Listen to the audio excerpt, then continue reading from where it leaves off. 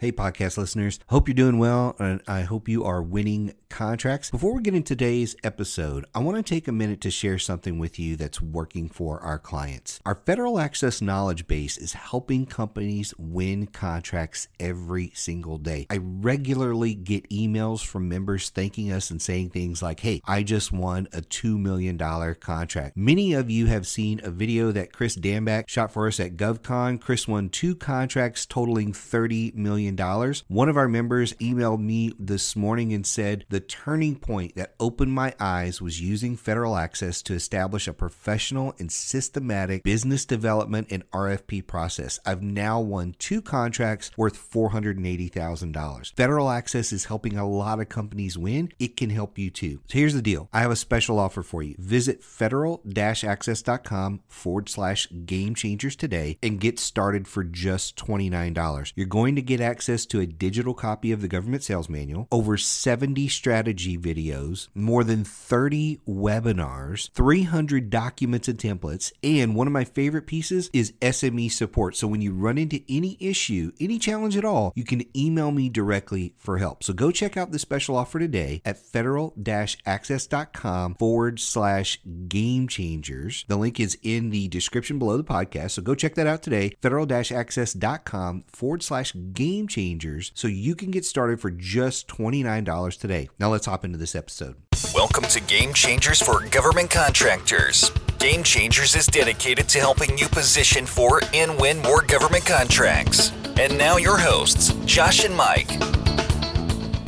So Doc, this episode that we're going to be talking about today is about your chapter from the Becoming a GovCon Expert book, where you talk about going from the kitchen table to the conference room, which I thought was a really great topic. Talk to me a little bit about why it's so hard for companies, or I would say maybe instead of companies, individuals, to think beyond themselves to what it takes to add employees. Well, great question. And it's got multi-facets, bro. So I don't know if I can hit them all, but I'm going to open with a cool salvo that my buddy Mike Lejeune, wink, wink, taught me a long time ago. And the story goes, hey, I'm Joe Smuckatelli. I was working for a contractor. I got some military experience. I lucked into a contractor role. They loved me so much, they hired me away from my company. They threw me the contract when it came up for recompete. Hey, man, I'm a GovCon expert, right? Well, until the first contract runs out and you got no business savvy, you got no business model, like you have no idea how to go get your next contract. Welcome to it, man. Like it just got really rough. Same thing with business, right? So like I'm really good at what I do, or I know what I know, or I can build what I build. I'm an inventor, whatever I am. And so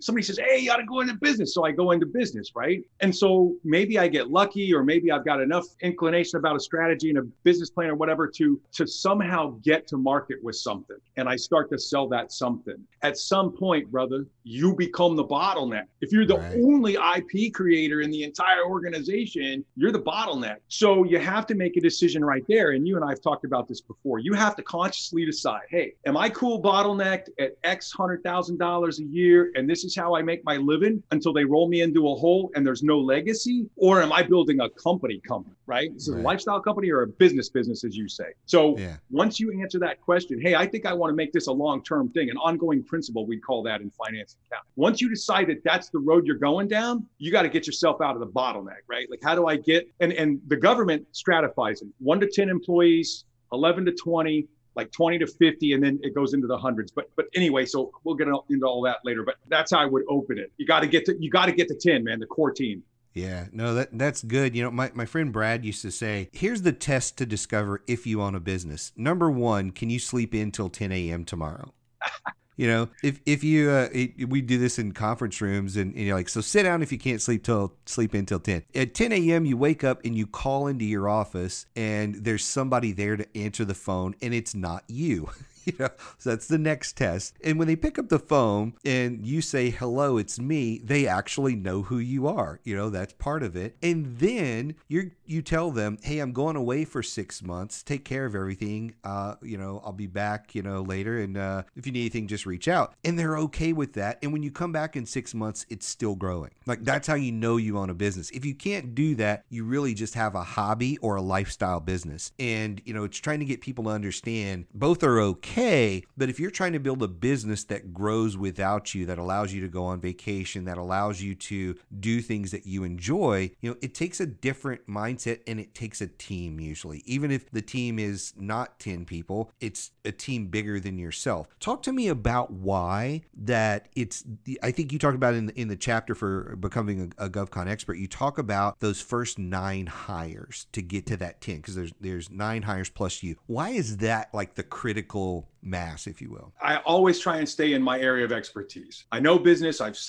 founded multiple businesses. I've failed at a couple. I've got a nonprofit. I've got a PhD in business with a concentration in finance. So I'm not going to stand here and tell you like I'm an expert in all things business, but I do know business foundations, business fundamentals, business startups. So that's the lane I kind of stay in. So why 1 to 9? Because I call those concentric circles, just like, a growing tree having a deep root ball that can withstand a strong wind. Those first 9, brother, they have to. Now, I'm not saying hire like people. That's not what I'm saying, right? Put experts around you that can bring dissenting opinions and bring creativity. But those first 9 people got to believe what you believe at the core. Hey, I do this mission for this purpose, for this customer constituency in accordance with these values, beliefs, because that's who we are at our core, right? I don't change my speech. I don't change my beliefs. I don't change my, you know what I mean? I don't tell you whatever I got to tell you in an interview to get a job. Right. That first nucleus, you're hiring for fit. I can train capabilities. I can train you on basics and get you the knowledge and experience as you grow in the job. I can train you for technical stuff. If you don't fit, then we're going to have a problem day one. So that first 9, what you're really looking for is screening them for resiliency, adaptability, autonomy, responsibility, accountability, conviction. Can they internalize a mission and execute it so that when you're not around, they talk like you? The customer could hear the frontline manager talk about the company and its mission and its societal importance the same way that you would the founder, and they get the same general idea of who the company is, what the company does, why the company does it, and why that makes the company tick. That's why it's important, that first core 9. Yeah, that's good. I think a lot of people, when they think about the first 9 hires, they think about, well, what positions are those? That's the focus. Is it's about position. And okay, so what's critical in the first 9? Is it some salespeople, some finance people, what is it? What are the positions? And one of the things that I took away from reading your chapter on this was, regardless of the positions, it's really about what you just said, about that culture and those people and their mindset, because those first 9 people could all be salespeople. They just need to fit inside that framework that you were talking about there. They could be, 5 salespeople and 4 customer service people. It doesn't really matter. So like, instead of looking at it as the first 9 positions are specifically 2 salespeople, 1 customer service people, 1 finance person, 1 accountant, instead of looking at it that way, it's looking at your need and then that fit in the company, that fit in the culture. And I think that's a different way to look at it than, again, the check boxes of well, what positions? Because clearly, if I don't hire a salesperson first or a finance person first, then I'm going to fail. But I think that's where we are in business. Because, I go back to the example a little bit ago about the business owner that can go away for 6 months. And the other thought that we've always had around this was, take that same guy or gal, and let's say they were a carpenter. They're probably the best carpenter they know, but they don't have any training in business. So there's just this massive gap of knowledge on how to do finance, how to do sales, how to do accounting, how to invoice their clients, how to collect payments. There's all these gaps, because even if you go to business, like, how much do you feel like you actually got out of business school that taught you how to run your business? It taught me how to spell business. Right. But there you go, right? Like, not until you tried to take the test the first time. Like, hey, when you're trying to price your consulting fee, this nonprofit won't pay that much, but this for-profit will. Okay, so I better have 2 capability statements, one for my nonprofit clients and one for my for-profit. You don't, the nuances of that stuff, you don't figure out until you're in the trenches. So you got to have a basic plan, a basic mission, a basic objective, a basic goal, some basic outcome expectations, Mike. Like, hey, how much revenue am I going to make my first year? What is my profit margin? Because that that tells me what, turns into cash and retained earnings so I can grow the company and feed my family when I'm all done. I mean, you got to know that basic stuff to get yourself started and rolling. Yeah. But otherwise, but you also don't want to be, analysis paralysis, right? Like just start, but do it leanly. You ever heard of the lean business model? Yeah. Right. So I'm a big fan of that. How do most companies do it? Hey, here's my cool concept. I got to have a CFO and a chief accounting officer and a chief ethics officer and a COO and a CEO. Right. And they go hire all these people and they're 3 million in. And the sexy thing to do right now is, hey, how much capital have you raised? How many rounds? Like Shark Tank it all up. Right. Like, and then you figure out like you're not selling anything. Whoops. No revenue equals no shot at profit. Right. Like, an old golf adage, if you'll never make any of the putts that you don't get to the hole. So you got to have revenue, but you got to turn it into profit. What you got to do with profit, turn it into cash, which turn into retained earnings so you can grow the company and hire more people and grow the company some more. I mean, that's it, basic blocking and tackling. So the only way you learn that stuff is by doing it. So get started, but have a basic goal, a basic objective, some basic metrics and some basic outcomes. And then one more thing, if I might, when you say position, speaking of this, building this massive infrastructure and then going bankrupt because we had no sales, right? Fail fast. Right? When I hear position, I think, structure. I think task. I think jobs. I think,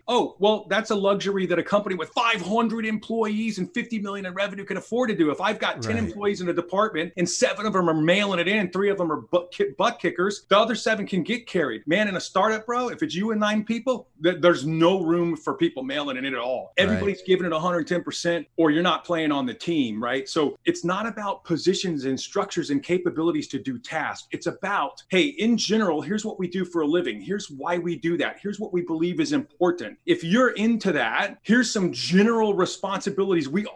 Here's some pails of water we're all expected to carry. Right. Do you have the capabilities to do that? Are you adaptable enough to give that a go? And then that first 9 are buying into generalists, not specialists. They'll train the specialists later as you grow, if you grow, because you're following a plan and executing aggressively. Right. No, I really like that. And, to your point there about those first several hires, I do see a lot of people that come from, let's say, a corporate world, and whether they've gotten laid off and they've got a package that they came with, so they've got some cash, that sort of thing, or whatever it may be. They come into this world as a startup, and the first thing I see before they have revenue is people. And I'm like, why do you have people and no revenue? I'm like, well, I shouldn't be doing admin tasks. I'm like, well, you should be making some profit before you start hiring people. You're like, well, it's admin tasks or $10 an hour task. And I'm famous in my coaching for talking about how look at the task and you shouldn't be doing less than what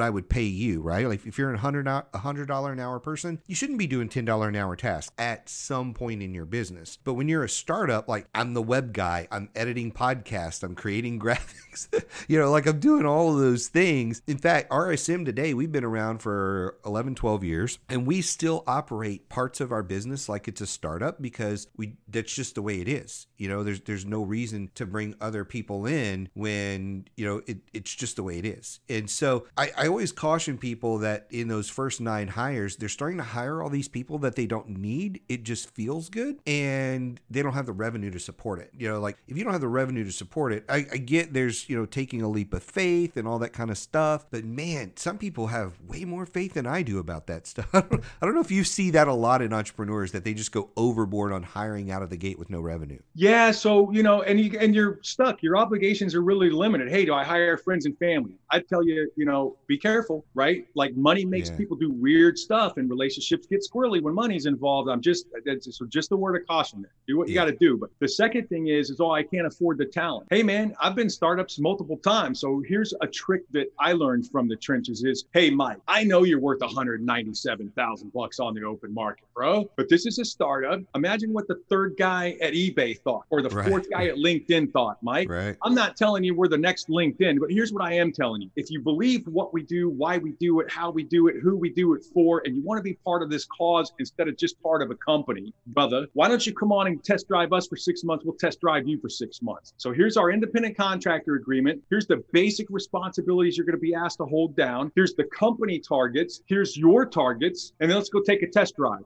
At the end of 6 months, man, if you're not there, we don't talk about a salary bump. If you are there, we talk about a salary increase. Hey, I'll give you 10% on your salary, bro. You can either take up to 5% of it in cash, or you could take 5% of it on your salary, like whatever. And just invite the employee or the startup employee at that point to have a conversation with you about other things they can get out of becoming a part of the startup other than just cash. Because if we do bust our tail and we turn this thing into a $50 million a year, and oh gee whiz, you happen to have some stock options along the way, well, we don't even need to talk about the 197 you thought you were worth, because we're going to put a 27x factor on that. I mean, You know what I mean? Right. No, that's good stuff. It's good stuff. And again, I think it all starts with a mindset. Are you going to go beyond yourself and build a business? Or are you going to stick in that lifestyle frame of work? And so I say this anytime I talk to Doc or talk on the podcast about Doc. If you've got questions about this stuff, reach out to us. Whether you reach out to me, reach out to Doc directly, I can connect you with Doc. And Doc offers coaching on this type of stuff. These are things that can help you figure that out. And I would say, I'm going to speak for you on this, Doc. I would say, if you've already gotten to those 9 people but thought you made a lot of mistakes along the way to that, it's definitely not too late to bring a coach in, again, Doc, whoever it is, to take a look at this stuff and help you figure out how to reset. Because sometimes you just need to reset. It may be a couple of employees, maybe all the employees, we don't really know, but sometimes you just need to reset and think about the next 9 and the next 9 after that and those sort of things. So just some really, really simple stuff. So Doc, any final thoughts on this episode here? Yeah, I would say, like my old man used to tell me, keep it simple, stupid. So KISS method, so you're not just hiring these people for fit. You've interviewed them, you got questions that are meaningful. How are you going to perform? Are you adaptable, resilient, whatever? And then you got to talk about performance. I just talked about the 6-month trial period, and do it simple. Hey, here's your 3 or 4 major responsibilities. You get a plus if you kicked its tail. You get a plus minus if you did average, and you get a minus if you're below average. Hey, you string together 2 months in a row of below average in the same category. We got to have a conversation about what your next gig might be. Keep it simple and keep it objective, so everybody can have an adult conversation about it. And if you're not working with adults, then, there's a red flag right there. There's a red flag right there. I like it. Good stuff, man, Doc. I look forward to the next episode. All right, Mike. Thanks, brother. Thanks for listening to Game Changers for Government Contractors. For a full list of episodes and other resources, be sure and check us out on the web at www.rsmfederal.com/gamechangers.